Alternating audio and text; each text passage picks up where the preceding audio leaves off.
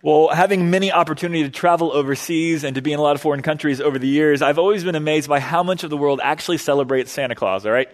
But no matter where you are, no matter what culture you find yourself in, what country you find yourself in, Santa Claus is always worshipped with a little bit of a twist. Here's the deal. Santa Claus doesn't always look in other countries like Santa Claus looks here, all right? I've seen some whacked up Santas, all right, across the world, all right? And here's the deal. Clothes-wise, facial skin-wise, I'm playing the race card, all right? Food-wise, Santa doesn't look, doesn't dress, doesn't eat the things that he does here, all right? So, of course, all across the world, East Asia, throughout much of the world, Santa is celebrated and vaunted. But here's the thing that always fascinates me is that Santa always looks like the people that's celebrating him, all right? So Santa always dresses just like the culture that's celebrating him. Skin color-wise, he always looks just like the culture that's celebrating him. And there are some countries, check this, where he doesn't eat milk and cookies. What a travesty, all right? Let's just throw Christmas away, right? No, all right, here's the deal. Santa always looks just like the culture that celebrates him. It doesn't matter where you are. It doesn't matter what culture you find yourself in. It's just biblical. It's not biblical. Sorry. It's just universal, all right? It's not biblical at all right? You're like, I think I'm out of here. I don't know what this church is, all right? So Santa looks just like the people that celebrate him, all right? And I want to submit to you guys this morning that I think much can be said the same about God and about Jesus himself. I think as we think of Jesus and as we think of God, I think ultimately what we find more often than not in different countries and different cultures is that it's not by coincidence that he looks just like us at times, right? You find a Jesus who's painted and pictured in America, he looks very different than a Jesus who's painted and pictured in East Asia. And not just ethnic-wise, not just culture-wise, but even fashion-wise, Jesus often is pictured just like the culture that is worshiping him and adoring him. In fact, I think for us, we're no strangers to the idea that God is like us. We know that Jesus Christ was incarnate, that he took on human flesh to identify with us and to be like us. What you may not know, though, is that there are Jesus action figures, all right, that you can buy that will have a Jesus who's into any hobby you have, all right? I don't care what your hobby is. I don't care what you most like. You can find a Jesus that is all about you, all right? I'm going to give you guys a few examples this morning, all right? Jesus action figures, all right? Maybe your thing is that you like the rural country, all right? Maybe you like to ride bulls. I got a Jesus for you, all right? Maybe you're a little bit like me that is stoked about the fact that the Dallas Cowboys report to training camp in just about a week and football season is almost upon us and the dark, dead vacuum of summer sports is almost over, all right? I got a Jesus for you, all right? Maybe for you, you're kind of more into Harley Davidsons and tattoos, all right? I don't think Jesus was tattooed, but apparently Jesus likes to ride Harleys, all right? Jesus action figures all over the place. Just a few more real quick. Maybe your thing is football, all right? Football, the real football, for some of you guys who are pride and elitist, all right? Or maybe you guys like to wear camo and you like to hunt, all right? I think it's a little bit ironic that Jesus the hunter is holding a dove. I don't know what he does when it flies away. I don't know, right? Or maybe your deal is you like to surf. You're kind of a California dude. You kind of feel like you're a little bit of a fish out of water here in Texas. I got a Jesus for you, all right? I got a Jesus for whatever hobby or interest you're in, all right? I've seen Jesuses that are action figures with business suits on. It's like the Jesus in the corporate world, all right? I've seen Jesus with backpacks. I've seen Jesus with little kids playing ice hockey, all kinds of stuff, all right? There's a Jesus that can be pictured and portrayed for whatever you're into and whatever really suits you. We live in a church age that has really pushed forward the idea that you can relate to Jesus, that you can approach and have a relationship with Jesus, and that is all good. What I want to do this morning is come back and balance out and say that Jesus is also profoundly different than us, right? That as we've been walking through this series this summer on the attributes of God, there are attributes of God that are communicable, we'd say, or they are similar to the nature and the character of man, right? But just amped up way better and way more perfect than what we can resemble in terms of wisdom or in compassion or grace, right? But there are also attributes of God that highlight that he is profoundly different than us, right? You guys are familiar with the omni attributes, the holy trifecta of omni attributes, right? Omnipresence, omniscient, omnipotent, right? We've talked a little bit about those already this summer. Whatever those are, we kind of attest to them. We kind of agree with them. As to their full implications, we kind of wrestle, but we go, man, God's just amazing, right? What I want to do this morning is we're going to come and zero in on an attribute of the character of God that I'm going to submit to you guys that if I asked you from the outset, you'd say, yeah, I believe that. But I want to press you guys this morning and say that when it comes down to it, in the heart of hearts that you have, in the backdrop of your mind, we don't actually believe this attribute of God that we're going to look at this morning. And you can't tell by the way you look at your external actions, but I'm going to submit as we look at Psalm 50 that you can tell based on what's going on internally at times. Psalm 50, we're going to see God show up to the nation of Israel, and he's going to speak to them in light of the fact that they do not believe a certain attribute of the character of God. And I think it's just not the nation of Israel, it's also you and I who really struggle to believe this attribute. I'm not going to give it to you in the front this morning. I'm going to give it to you at the very end of our talk this morning because I want you guys to see how Israel struggled. And the basis of Israel's struggle, if we share those same struggles, then we may also be struggling with this very attribute of God. If I give it to you at the front, you'll go, yeah, I believe that. I want to submit to you, though, really in the heart of hearts, in the backdrop of your mind, I think you are just like myself and just like the nation of Israel. We struggle to believe this about God. And very much of the overemphasis on the love, the grace, and the identification of Jesus and God with us as man, I think has really obscured this attribute of the nature and the character of God. But that's where we're going to head this morning, Psalm 50. And really as we jump in, what we're going to see from the very outset is that you can fail to believe this attribute of God, but you can live perfectly righteously on the externals, all right?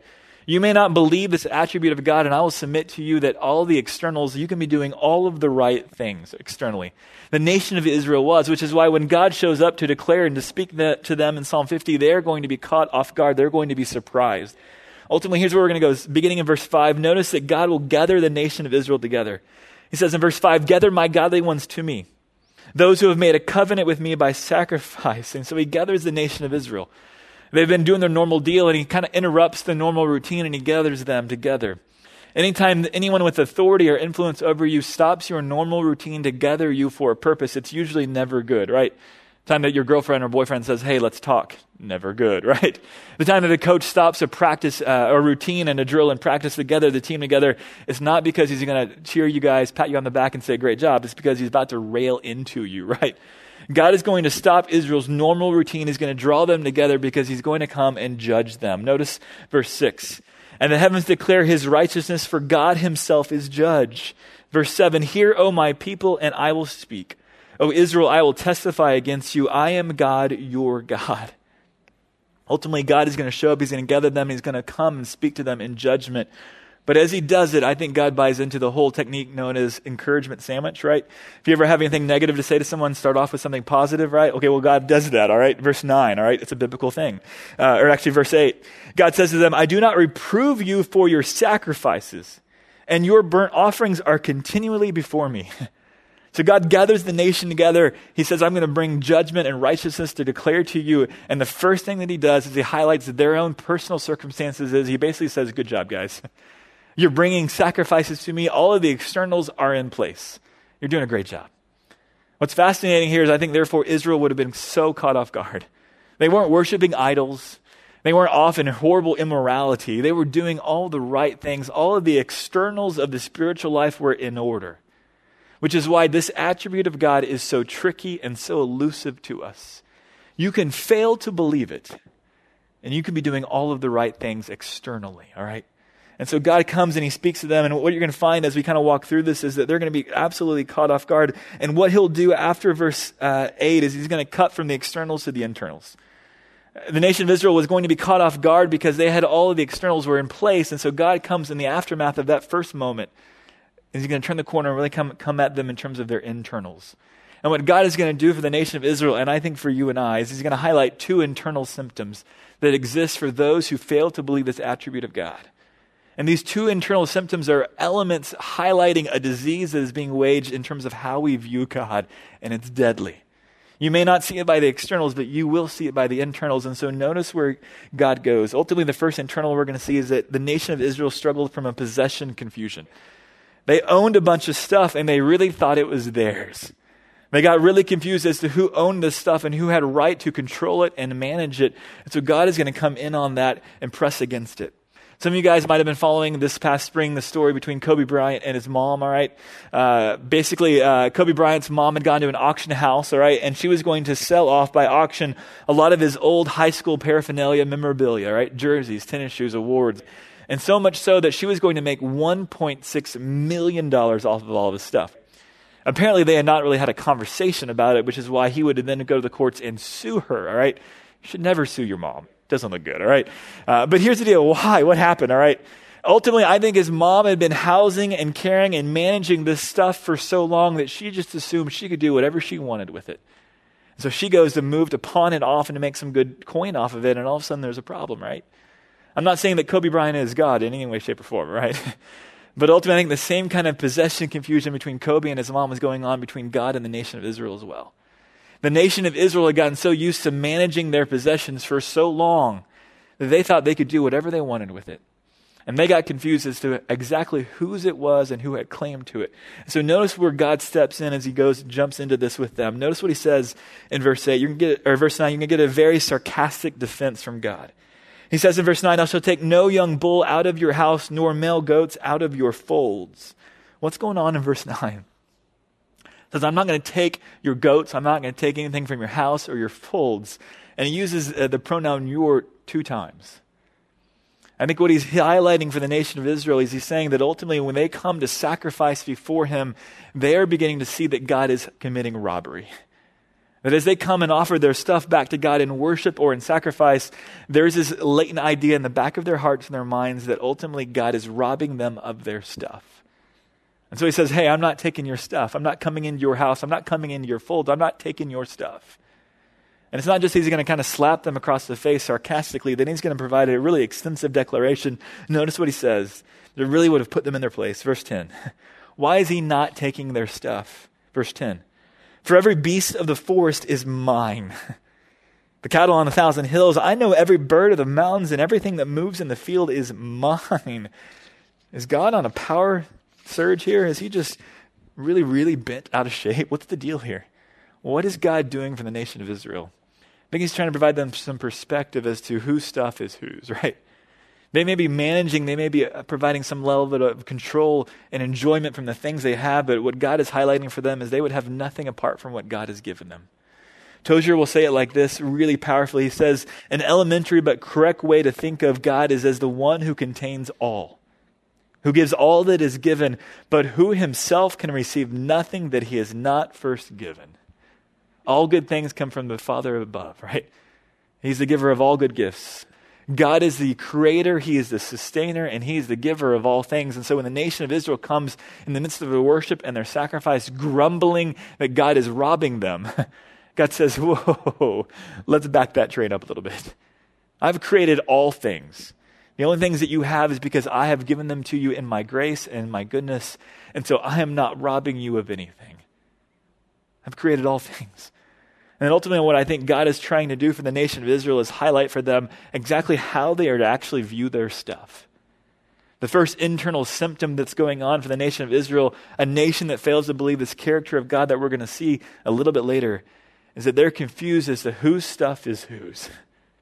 My first challenge I want to give to you guys this morning is that I want to challenge you to consider that you would treat your stuff as if it's on loan from God. Think about your time. Think about your money, all right? You guys are all students who, by and large, frankly, kind of think you're poor, right? If there's anything that you do have, it's maybe under mom and dad's title, right? But whether anything is on loan from your parents or whether you're making a few dollars at a job, right, that goes really quickly, whether you have much or whether you have little, who's ultimately is in charge of it? Who's ultimately in possession? If there's a title deed on your time, your stuff, is it mom and dad? Is it you? Or who is it? By and large, whether we have little or we have much, we operate as if it's ours, right? We operate as if it is ours, and so we have the prerogative, we have the right to do whatever we want with our stuff. How do you know that?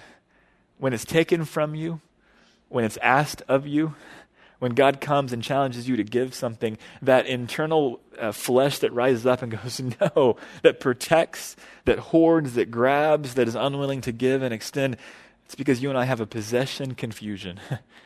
We think that our stuff, our time is ours to manage however we want to. God comes to the nation of Israel and says, you're confused. I've created all things. The only things that you have, the only things that you have to manage are because I've allowed you to be a steward or a manager and caretaker of those things. They are on loan from me. So even in your worship, even in your sacrifice, it is not robbery from the divine at all. That's not at all what giving is. That's not at all what sacrifice is. That's not at all what walking with God looks like. The nation of Israel was really confused. First internal symptom they had going on was that they were confused in terms of their own possession. And the second thing that really stems from this is also they were confused about pity.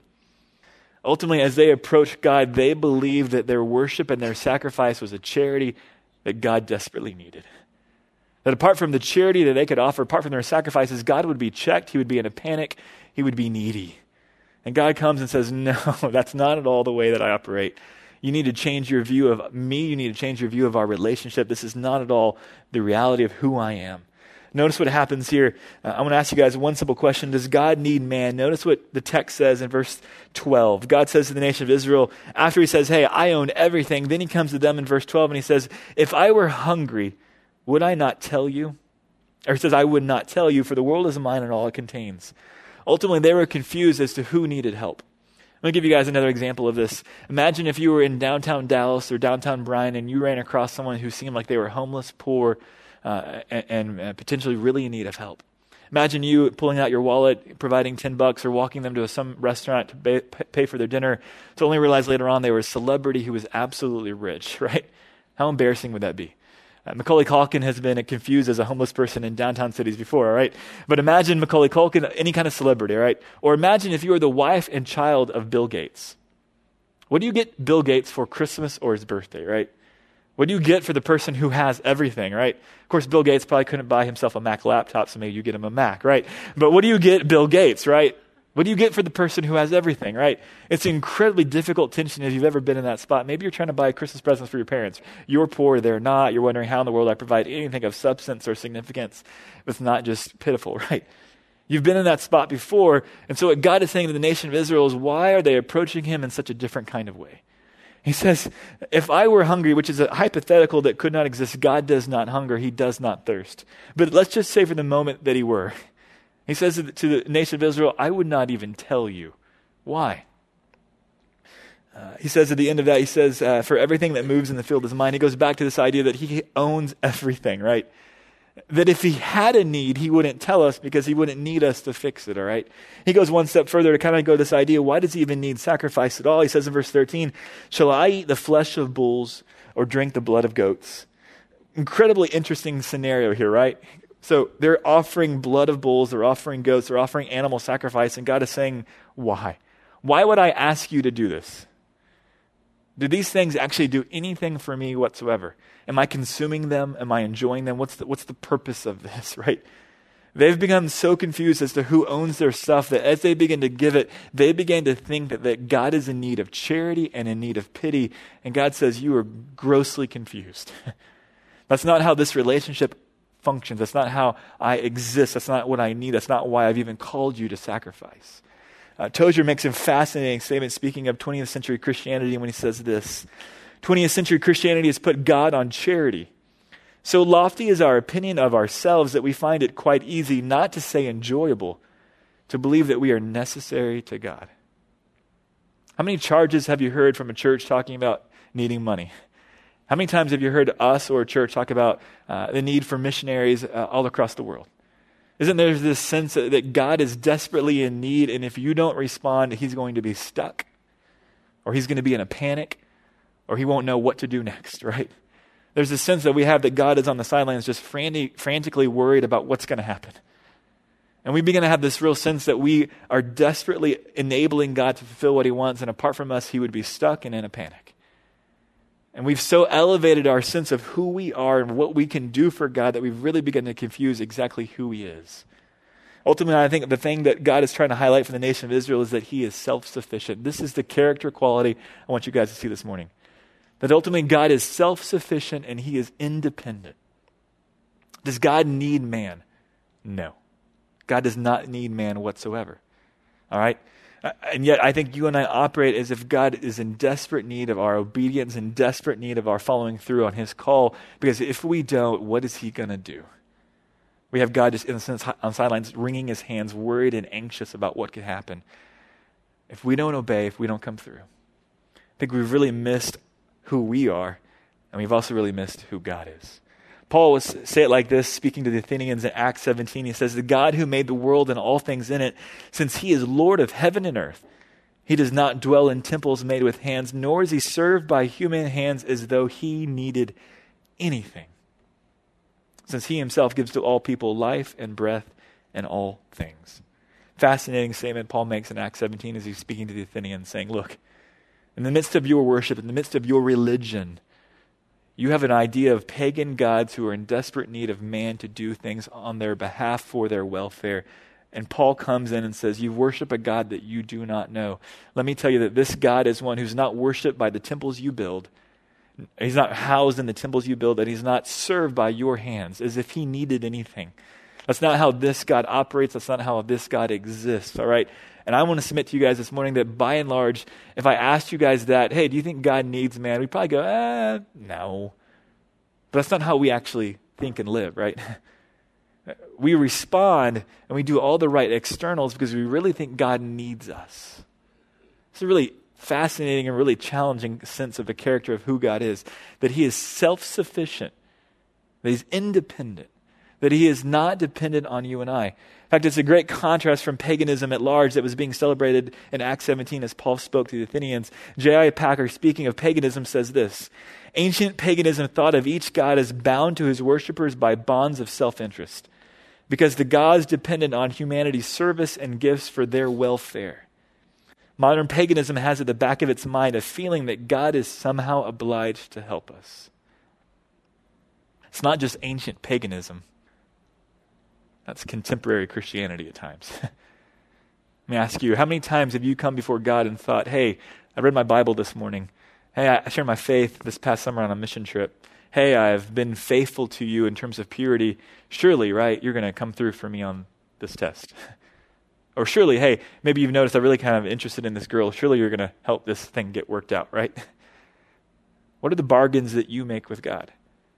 What are the negotiations that you do in the quietness of your heart, thinking as if you have somehow provided something for him and therefore he is dependent and necessary to do something for you? That's paganism. That's not Christianity. And that's a God who's dependent on man, not a God who's independent on man. How about you? I don't know about me. I don't know about you guys, but I know from me, I'm a modern day pagan. I do it all the time. Psalm 50 this week just jacked with me, all right? Came right into the internal disposition of my heart and my mind and said, hey, you are off. This is not how I deal with man. This is not how I relate to man. God came and said, no, we need to do some business here. I'm self-sufficient. I do not need you. I do not stoop down because I am in need of humanity to do something for me. Our obedience to God, our faithfulness to God never changes his pleasure with us. It never changes the basis of our relationship with him, and it never changes his disposition. Just last week, we looked at the fact that God is unchanging. He is unchanging no matter the circumstances of life, no matter even your obedience. His character, his nature, and his promises do not change. It's a huge concept for you and I, that God doesn't need us. That doesn't make for a great motivational charge in a church setting, right? That doesn't make for a great motivational charge for why you and I need to follow through on what he's commanded us to, right? Again, you can fail to believe that God is self-sufficient and independent, and you can do all the right things externally, right? You can think that God needs you, which is why you're obeying so faithfully, so vigilantly, so passionately, in whatever arena that you feel God is calling you to something. But here's the deal. Internally, something begins to fracture as to how we view God, how we view ourselves, that is absolutely deadly. When you believe that God is dependent on you, you elevate your sense of worth in such a way that God is therefore now dependent on you. That God is wringing his hands, waiting and anxiously worried about what's going to happen if you don't come through on your obedience and on your faithfulness. That's an incorrect view of God that is deadly, and yet it's so subtle. It's so subtle. Because there is a legitimate sense, there's a balance, sense to balance this out a little bit that we'll talk about all the time, that God in his sovereignty and in his kindness has involved man as he brings about and establishes a kingdom on earth. And he does it through human representation. His church is a part of how God is working in human history. But as we begin to deal with him individually, we begin to think that God could not accomplish what he wants apart from us. And that is an incorrect understanding of who God is and how he's relating to you and I. So let me kind of double back and kind of back out a little bit and go, so what do we do with this morning? What does this mean? How do we apply this? Well, first let me say again, I think you need to treat your stuff as if it's on loan. The first internal symptom of this incorrect belief as to the nature of God was that the nation of Israel was beginning to think that their stuff was their own. The first internal symptom that could exist for you is that you may have an incorrect view of your life and your stuff. Careful. If you think you own it, you think you control it, you may also be moving down a road that you would begin to believe that God is not independent. As you hold your stuff, as you think you own it, you may begin to think that God is needing of it. And that maybe sacrifice becomes robbery. Maybe you are then also extending him charity and pity, because what would he do without your stuff? What would he do without your life? Careful, right? Second thing, notice what happens in verse 14. Notice what God says to them. Offer to God a sacrifice of thanksgiving and pay your vows to the Most High. Notice that God comes back to the externals that they were doing right, and he doesn't say stop. He says continue. Continue to offer sacrifice. Continue to obey. Continue to do all the right externals, but do them now for the right reasons, all right? He doesn't throw the baby out with the bathwater. He says continue with the externals, but do them for the right reasons. He says out of thanksgiving. Ultimately, I want you guys to think the fact that if God is the creator of all things, he's the sustainer of all things, he's the giver of all things. As Tozer said, anything that you respond back to him as a gift in worship or sacrifice is merely an element of thanksgiving. Saying, hey, God, you've given me all that I have, my intellect, my wisdom, my body, my smarts, my money, my time. Anything that I can offer back is simply a sign of thanksgiving for what you have initially provided. I'm not robbing you at all. Or he's not robbing us at all. We're simply extending back to him what he first gave us. And it really changes the whole paradigm on giving, and it really changes the whole paradigm on sacrifice. Not out of guilt. It's not that God is wringing his hands worried about what will happen if you don't give, or if you don't provide some kind of sacrifice. It changes the whole paradigm as to how you approach that. That what giving is simply an opportunity to express to God thankfulness and gratitude for what he's extended to you, whether it's much or whether it's little. It's not just money, it's time itself. God has extended to you days and months and years for however long. And so for you, as you serve, as you sacrifice your time in whatever place he's called you to, you're simply extending back to him what he's initially extended and offered to you, time. Even life itself. Paul will say to the Athenians in Acts 17 that he's given life and breath to all peoples. And so as you extend your life and honor him with your life, you're only extending to him what he first gave to you. Your life, your time, your possessions are all but stewards and on loan from him, which changes, therefore, the motivation and the paradigm as we offer it back to him. Continue to sacrifice, continue to give, but do it from thanks, not from charity. As if he needed you and was broke apart from you, right? It totally changes the paradigm. It changes the way we approach it. We honestly don't talk much about giving within our college services to you students because sometimes the assumption, frankly, the myth is that you're poor, all right? And one of the things I want to do, even this morning, is talk a little bit about this giving concept because I think it's so crucial for you, whether you have much or whether you have little. Because the day will come that you will eventually graduate and you will have more. Maybe not much, but more than you have now, right? And the question will be, how do you respond to God in terms of your stuff then? I'm going to tell you that you are establishing patterns now, how you view your money and your stuff, and how you treat and handle and manage your money and your stuff. How you handle it and view it with little will determine and will be setting up a pattern and a habit for how you will handle it and view it when you have much. And so whether you are poor now or hanging on, doing decently, the question is, how do you view your stuff? How are you handling your stuff? When friends ask to borrow, do you extend and give it back? When you even show up in a church setting, you have an opportunity and a challenge to give financially toward the kingdom of God and toward what God is doing. How do you respond to that? We have all kinds of people who are raising funds right now to go overseas and to serve the Lord overseas. The question is, will you participate in that financially? Will you participate even in the life of the church financially? Will you give of your resources to what God is doing? I'll give you guys one opportunity to do that. I'm not going to labor this real quick, but just say for you guys, as college students, we've been trying to find ways for you guys to have an opportunity to give that's more convenient and more casual for you guys. And one of the ways you can do that, if you guys want to just write this down or you can take note of it, all you have to do is text the number 99000, text that number with the message, give to college. You'll get a link back that goes to our giving page that will give you guys a really easy opportunity to give and start to build a pattern of giving of your resources. We don't talk about it much.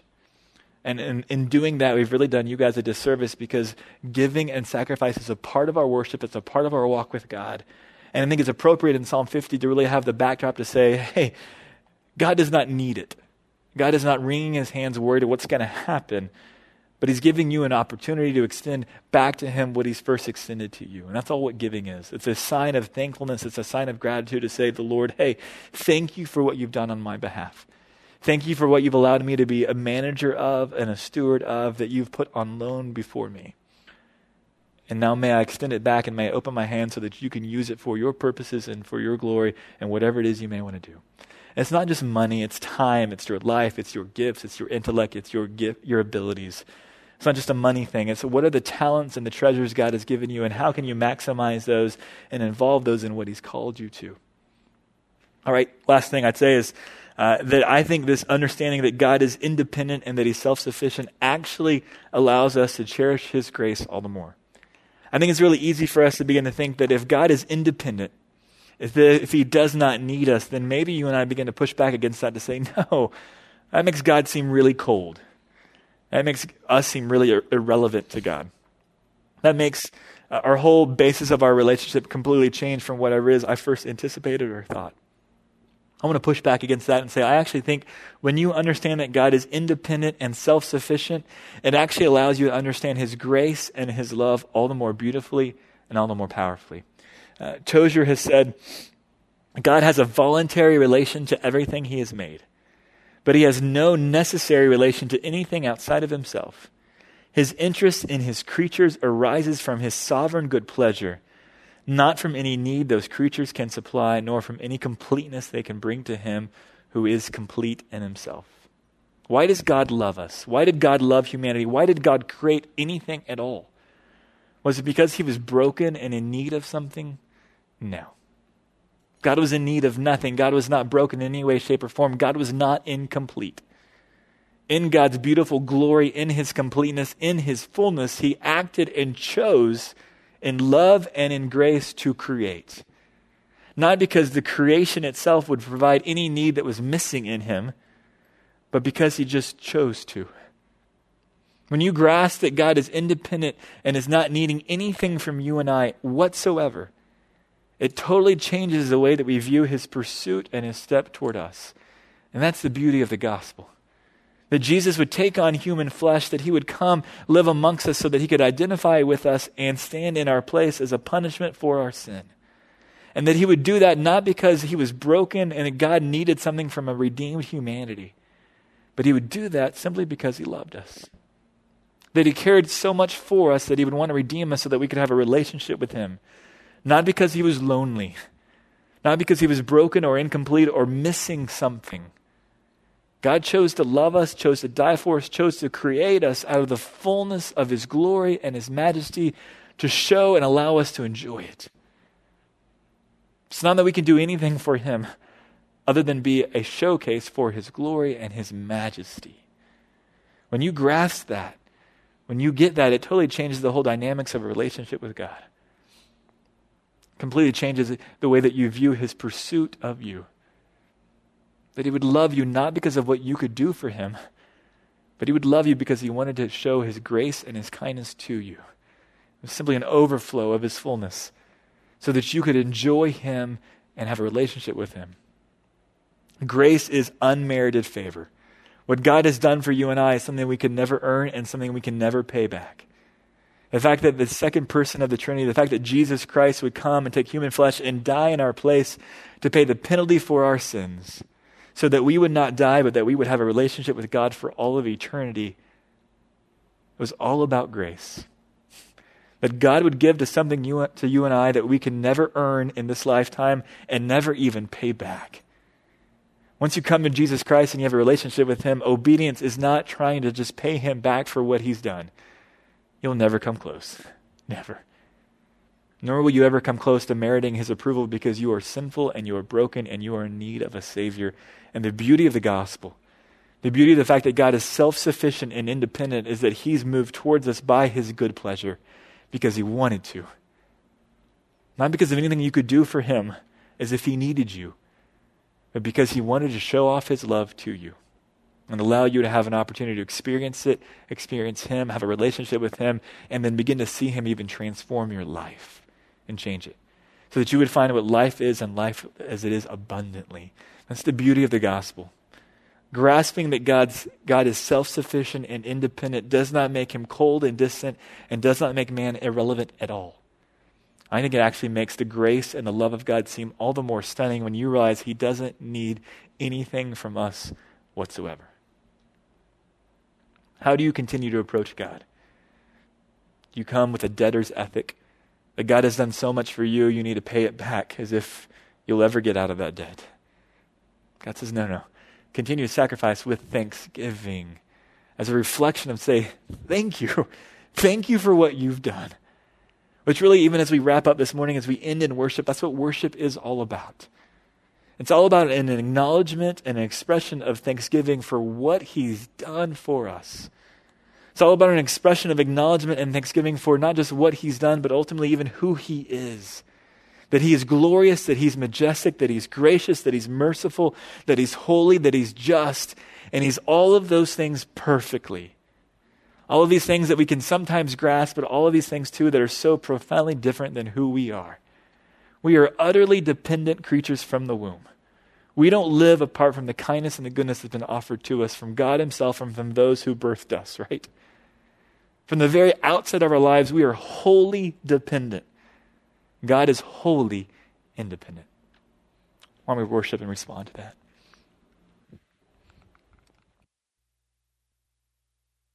Father, we thank you for your grace, that you would give us what we could not earn, that you would give us what we could not merit.